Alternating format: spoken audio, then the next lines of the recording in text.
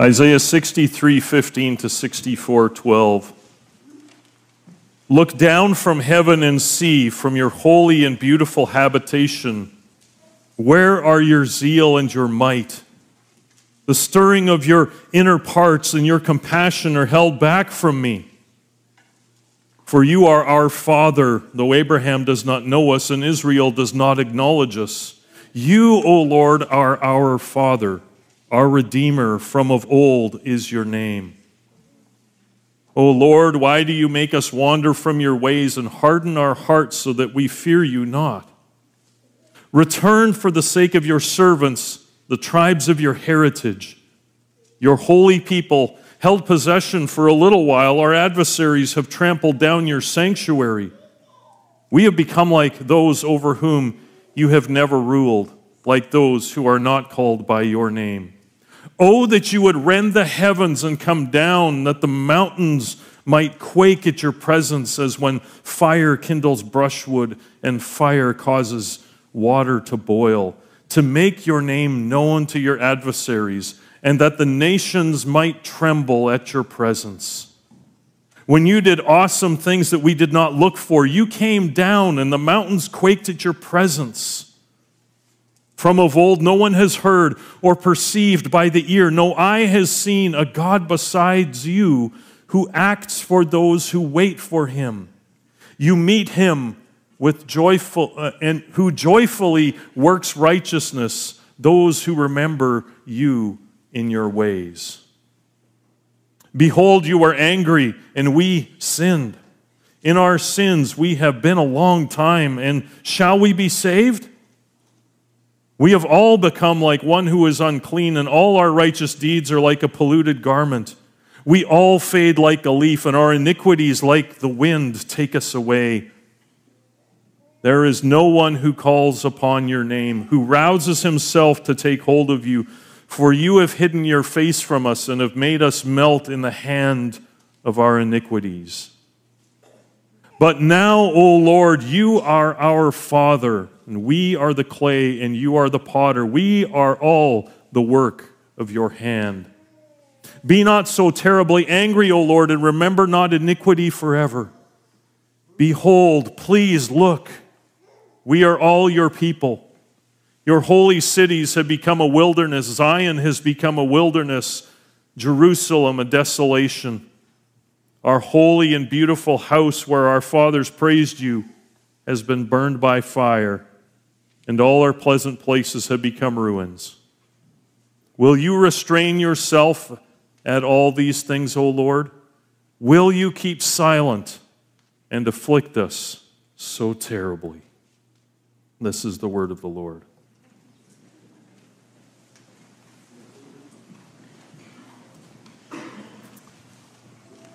When we think of Advent, how often do we think of lament?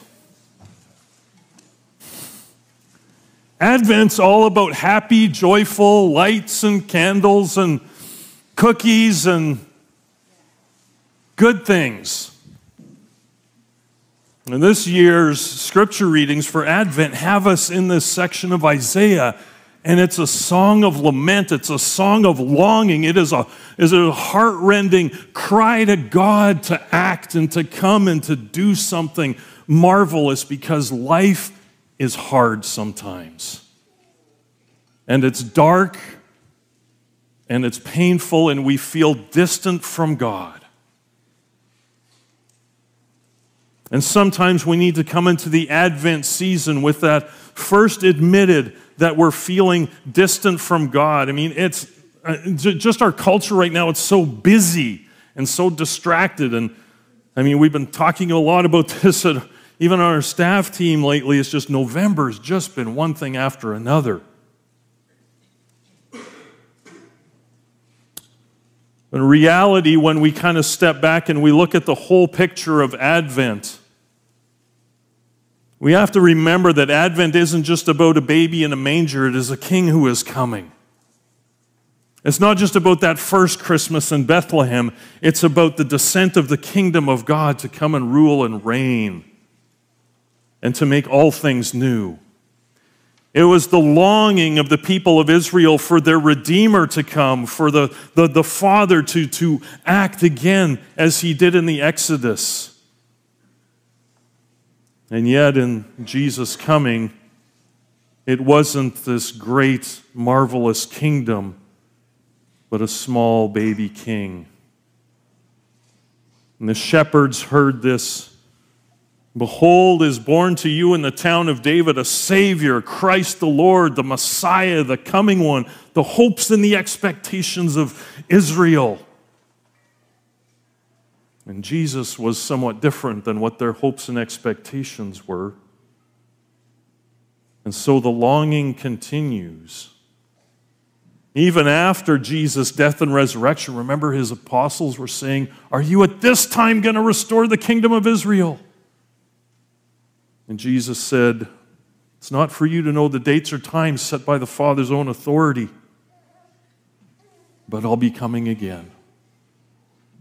And so Advent is a season of tension between, we know that Jesus came as the King of Kings and the Lord of Lords, that he was exalted to the very highest place, and he will one day come again.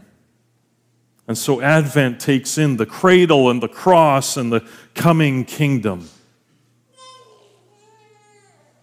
And this year we start with a lament. If you look at Isaiah 63, 15, all the way to the end of chapter 64, you'll notice there's two questions that start this passage and two questions that end it.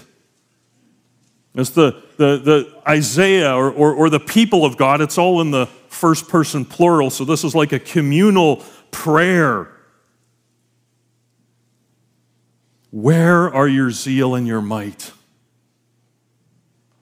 Why do you make us wander from your ways and harden our hearts so that we may not fear you? Will you restrain yourself at these things, O Lord? Will you keep silent and afflict us so terribly? Those are some brave questions to pray, aren't they? How many of us dare to pray like that? You just come to God and just say, "Lord, I'm tired and I need you to intervene. Why aren't you doing it? God, things are so bad right now. Why aren't you acting?" If you ever feel God is distant or disengaged or simply disinterested in the trials you're facing, here is a prayer for us. Here is a prayer for you. It's a lament. Now, a lament, about a third of the book of Psalms is lament. Lament has a very specific kind of outline to it. Starts with a complaint. "Oh God, why are you taking so long?" It outlines some of the problems, or it reminds, the psalmist then goes on to remind God that he has acted so marvelously in the past. So why isn't he doing it now? And there's a question in there. And then there's usually an identification of the enemies or the situation that's causing tension in the psalmist's life. What's going on with this, and why are these people allowed to do that? And I have these enemies. And then there's usually an admission of innocence. "But me, O Lord, I have kept your word, and I have not done anything wrong, so please smack this person upside the head for me." It's there in the Psalms. Like, that's actually tame compared to what the psalmists pray. Like take a jawbone and smash his teeth out. That's right in there. That's right in the Psalms. And then there is the ending, which is usually, "Okay, God, now it's your turn to act." In this lament psalm, we're going to find something just a little different and very important for us. Well, let's take this one at a time. The first section, verse 15 to the end of chapter 63, is the initial lament. It's a lament of God's absence, and these two questions are in here. Where are your zeal and might? The stirring of your inner parts and your compassion are held back from me. It's feeling that God is distant and unconcerned. Even his heart seems to be removed from the situation. That's the first question. And then there is this statement. You hear these tensions between the complaint and the confidence, between the pain of the moment and the confidence in knowing who God is. Verse 16, for you are our Father. You are our Father. And actually, interestingly, throughout the Old Testament, this is a very not often talked about way to approach God. To address him as Father. There is all these address, O Lord, O Yahweh, O covenant God, O Elohim, God, yes, but very, very rarely, our Father. You know, Jesus takes that and he makes that the opening lines of his prayer that he teaches his disciples. Our Father who art in heaven. Now, this is kind of not done so much in the Old Testament, but here we have it, this call to God as Father. Family. You, O Lord, are our Father. It's repeated. Our Redeemer from of old is your name. And so here in this opening lament with these questions about God's absence is Isaiah. I was going to say the psalmist because this is very much a psalm. It is a hymn. It is something prayed in community. Our Father, our Redeemer. The community together coming to God and saying, oh, our Father and our Redeemer. A Redeemer here, the Hebrew word is goel. And this comes from just ancient Near Eastern family law that this is the kinsman redeemer, the one who has the responsibility and the right to redeem a family member back from slavery or from trouble or from debt. And the kinsman redeemer would pay the debt. He would free the captive. He would free the slave and bring him home to be family. And this is what Isaiah is praying for here and reminding God, you have been our Father and our kinsman redeemer from of old. And so there's confidence in God's goodness and God's identity. And then there's this kind of interesting phrase, though Abraham does not know us and Israel does not acknowledge us. And this gives us a hint as to where this whole hymn is going, this whole prayer is going. Because this is the first admission that there is a distance in the covenant family relationship with God. Abraham and Israel, the founding ones, if you go through the Old Testament, a lot of times you'll hear God say, I am the God of your fathers, the God of Abraham, Isaac, and Jacob. And he identifies himself in relation to these people and notes that they had this very intimate relationship, Genesis 12, all the way to the end of the book of Genesis, this close personal relationship with God. And here Isaiah is saying, our fathers probably wouldn't even recognize us as your people. We are so distant from you, God, and we need your help. The second question in this lament can cause us to raise our eyebrows a bit, right? Verse 17, O Lord, why do you make us wander from your ways and harden our hearts so that we fear you not? You ever wonder if God's at fault? What's the psalmist saying here? Why do you, O Lord, make us wander from your ways? It seems like he's putting the responsibility on God for the current situation and their distance from him. This is also part of lament. Lament is brash. Lament is harsh sometimes. Lament is honest. It says, God, we feel as if you have pushed us away and hardened our heart. You can hear the echoes of the Exodus and God hardening the heart of Pharaoh so that he would be forced to let the people go. But we have to remember that Pharaoh hardened his heart first. And it was a progression. And what happens often in our lives is that we start by rebelling against God and that rebellion turns into a habit, and the habit turns into a hardness that God can only break, he can't soften. If you remember the story of Pharaoh, as his heart, he hardened his heart, and then it changes into God hardened his heart, and it was so hard that the only time it broke was when he lost his son. And even then, it didn't stay soft for long.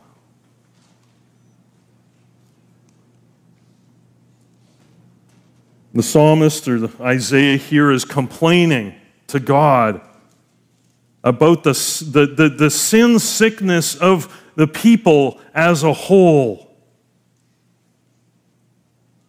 And he's asking God to move and to act. And John Oswalt, in the NIV application commentary, suggests most likely the writer, Isaiah, is speaking for the people who are trying to disclaim some sort of responsibility for their own condition. To say that they are sinning because God will not let them do otherwise is a gross slander of God, which God summarily rejects in the next chapter in 65 and verse 1. Right? The song, this whole lament is like, God, we're stuck in our sin, we can't get out. You've put us here. And Isaiah 65 verse 1, God answers and he says, I've been holding out my hands to a rebellious and stubborn people, but you won't listen to me. And I have done everything I can to get your attention and draw you back. And that's actually the rest of Isaiah, is God saying, I've answered this prayer already. I've been answering it for generations. But here Isaiah is saying life is hard and we feel rejected. And so the first imperatives: look down from heaven, see your people, see your habitation, return for the sake of your servants. Return, turn back to us. It's a request for a solution to this problem. Look at the last bits of this chapter. Your holy people held possession for a little while. Our adversaries trampled your sanctuary. We become like those over whom you've never ruled, like those who are not called by your name. When life is hard, sometimes our memory becomes selective and distorted, and the negative takes over so much that we can't even see the reality of the history behind us. These people had walked with God. Isaiah is speaking probably near the time of the exile in 587 BC. But when did God start calling them? Back in Abraham's day, and Isaac and Jacob, and God acted decisively in the Exodus, like almost 12 or 1300 years prior, and brought his people out with the mighty hand and an outstretched arm, and gave them the law and set them in the promised land, and gave them judges and kings and prophets and priests. And for a good 1,000 years or so, they had every opportunity to walk with God and be called by his name. But they can't see that right now, because at this time, they've lost it all. And sometimes when we lose it all, that's then all we can see. And so we call out, look down and see, and return for the sake of your people. And so Advent starts with a lament for God to act, as Isaiah expresses the feeling of being abandoned by God. And then chapter 64 starts out, oh, that you would rend the heavens and come down, that the mountains might quake at your presence. We have lament, and then it's remember, and it's call for God to intervene. God has been asked to see his people and return to his people. Now the song transitions to the next part that says, oh, that you would come down, or oh, that you would have come down as you did in the past. And here's all of the reminders, and this goes back to the Exodus, to make your name known to your adversaries, and the nations might tremble in your presence. And think of Exodus and the plagues. Think of Joshua and the city of Jericho. When you did awesome things we did not look for. You came down and the mountains quaked at your presence. And here is the image of when the people came to Mount Sinai. And God came down in a pillar of fire and smoke, and there was earthquakes. And Exodus chapter 19 just paints this awesome picture of God's presence on the mountain. And this is what Isaiah is saying. This is what we need again. We need to see your glory. We need to see your presence. We need to see your might and your majesty. And we need to hear your voice. This is all Sinai imagery. And this is Israel's salvation story that the hymn is celebrating and remembering and reminding God of, and longing to experience it again, that closeness with God that they had at Sinai. And this is the key verse then, I think, in this whole passage. Verse 4, from of old no one has heard or perceived by the ear, no eye has seen a God besides you, who acts for those who wait for him. You meet him who joyfully works righteousness, those who remember you in your ways. And this is the key to the whole thing. There's three postures of faith when we are under pressure and when we think God is distant. First, wait for him. Patience. We wait for him, and that's what Advent is all about. Advent is about a waiting, an expectation for God. And so it calls for patience. Joyfully working righteousness, a call to purity, a call to right living, regardless of the circumstances around us, and then who remember you in your ways, that we would practice the character that God wants for us.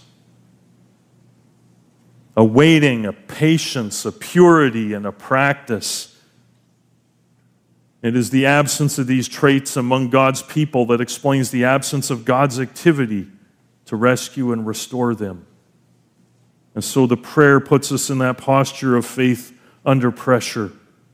That God is our creator and our redeemer of Israel, and he has repeatedly acted in history for his people, making himself known. Therefore, we can, in faith, have patience. We can walk in purity, and we can remember who God is. And so Isaiah expresses this deep commitment to anticipate God's work because God has acted mightily in history. And so there's the lament that opens, and it's just a pouring out of the soul to God. There is a reminder of God's great acts in history and his salvation for his people through the Exodus. And then something that doesn't happen often in a lament starts at the second half of verse 5 to verse 7.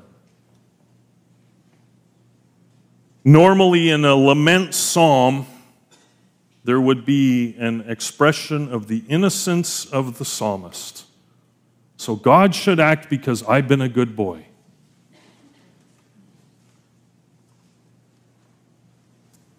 But in this case, in this hymn, it is not a confession of innocence, but a confession of sin. Behold, you were angry, and we sinned. In our sins we have been a long time, and shall we be saved? We have all become like one who is unclean. All our righteous deeds are a polluted garment. We all fade like a leaf. Our iniquities, like the wind, take us away. There's no one who calls on your name, who rouses himself and takes hold of you, for you've hidden your face from us and have made us melt in the hand of our iniquities. When we feel the absence and the inactivity of God, one of the first things we need to do is admit the reality of our own hearts. Admit our truth, the truth of what is in us.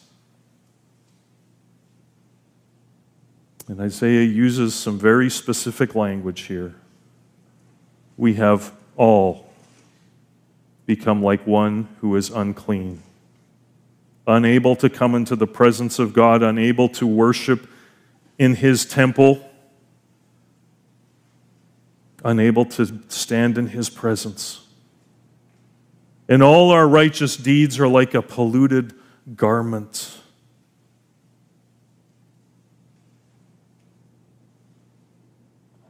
Again, from John Oswald's commentary, he says, sin is not first of all a behavioral dysfunction, but rather an offense against the very nature of life, which finally must end in death and decay.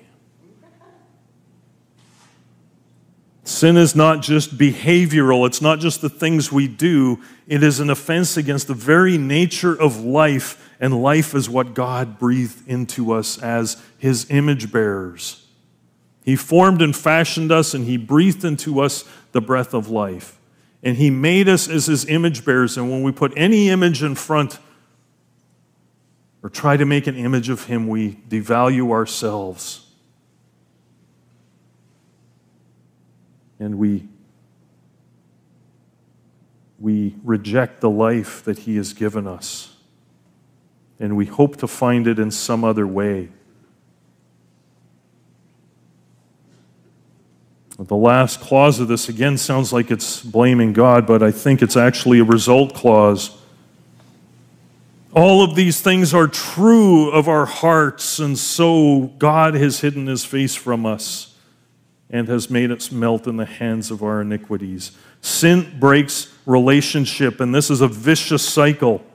We waste away in our sins and the consequences of them, and God hides His face from the sinful, and sinners can't and won't turn and repent without God then actively being present in our lives. Jesus said, unless the Father draws you, you can't come to me. No one comes to me except the Father draws him.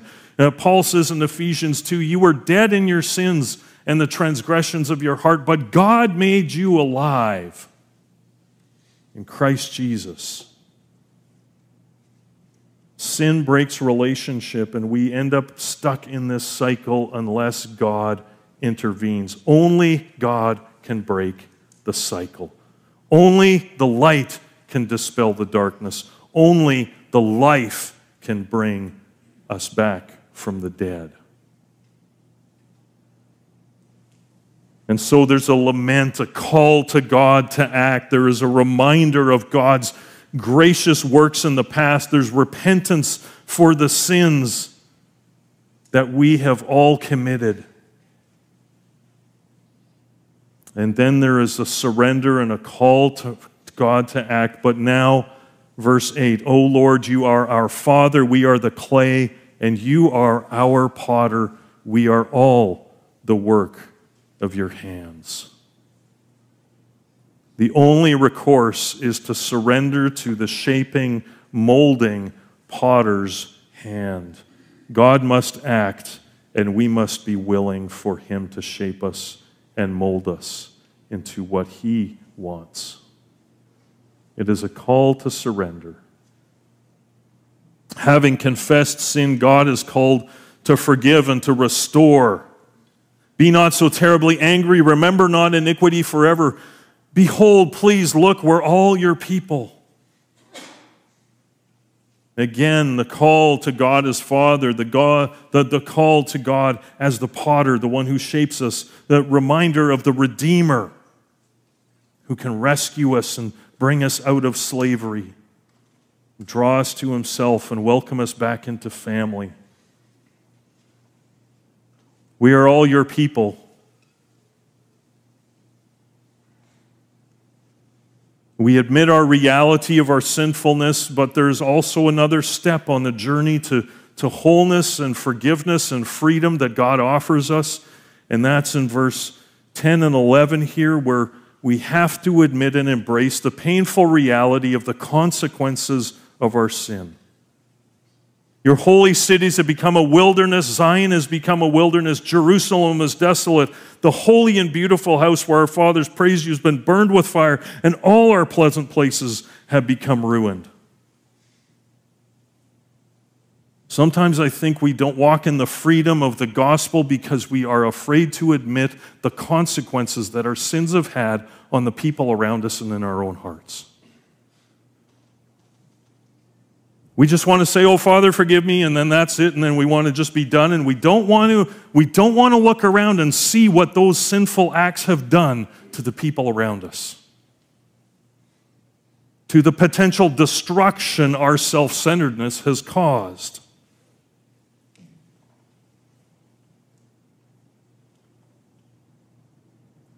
But real confession and a return to God includes sitting down, and in Freedom Session we call this a shield inventory, where we admit the wrongs that we have done to other people, and we look at the consequences that that has had on them. And we also look at the habits that that has formed in our own hearts. Because sin starts as an act that becomes a habit, that becomes a hardness. And we need the Spirit of God to break into that. Confession includes a recognition of the consequences of our sin. Not just the acts of our sin, but the consequences as well. And so this song, as we enter the season of Advent, is startling. It's dark, it's hard, it's what we need if we want the light of God to come into our world. Because we can hear these same refrains in Paul's letter to the Romans in chapter 3. All have sinned and fall short of the glory of God.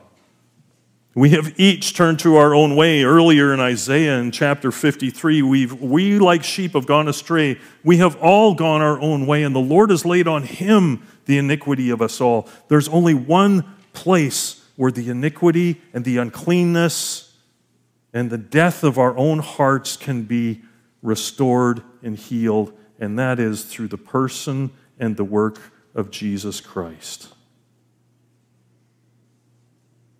And so the questions: will you restrain yourself at these things, O Lord? Look at the ruin that our lives have caused and our sinful choices have created. We need you to come and be our Father. We need you to be the potter who will shape us. We need you to be the Redeemer who will restore us and rescue us.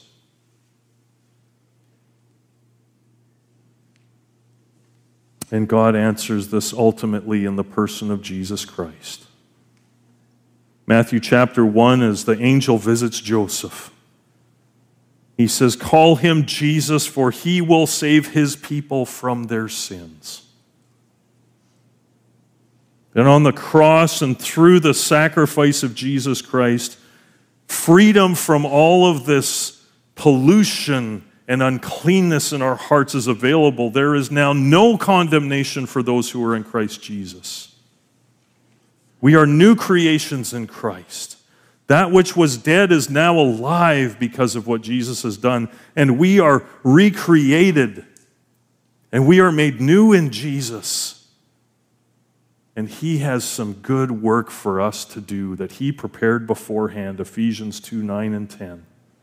For as by grace you have been saved through faith, and this is not of yourselves, it is the gift of God. So no one can boast, for we are God's workmanship, created in Christ Jesus to do good works which God prepared in advance, that we should walk in them. Not just do them, but walk in them, live it out in every day. In the incarnation, God sent his Son to be the perfect sacrifice for our sin. And on the cross, Jesus provided the salvation that we all need. And then, as we read earlier from Mark 13, the King is going to come. and everything will be made new. And so Advent is a time of tension. It is a time of waiting. It is a time of praying. It is a time of remembering God's mighty acts for his people. And that should give us hope in the confusing and sometimes painful waiting in between. It is a time where we confess our sins and repent and turn back to God, for he is the way, the truth, and the life, and no one comes to the Father except through him. And so we wait and we pray. But now, O Lord, you are our Father. We are the clay. You are our potter. And we are the work of your hands. Lord, thank you for this season. Thank you for the hope that we can have in Christ. Thank you that in Christ we have hope. That, Lord, in and of ourselves, we do not. And we live empty lives apart from your life. Jesus said in John that I have come that they may have life and have it abundantly. I am the resurrection and the life. He who believes in me will live even though he dies. I am the light of the world. I am the bread of life sent down from heaven. Lord, may we see in you everything that we need and everything that we hope for and everything that our hearts are crying out for in a world that is twisted and broken and dark. And may we see the light, too, for our own hearts that without you are twisted and broken and dark. Lord, thank you that you have acted decisively to set your people free. In Jesus Christ our Lord. And it is in his name we pray, in his peace that we rest, and in his sacrifice that we find our life. Amen.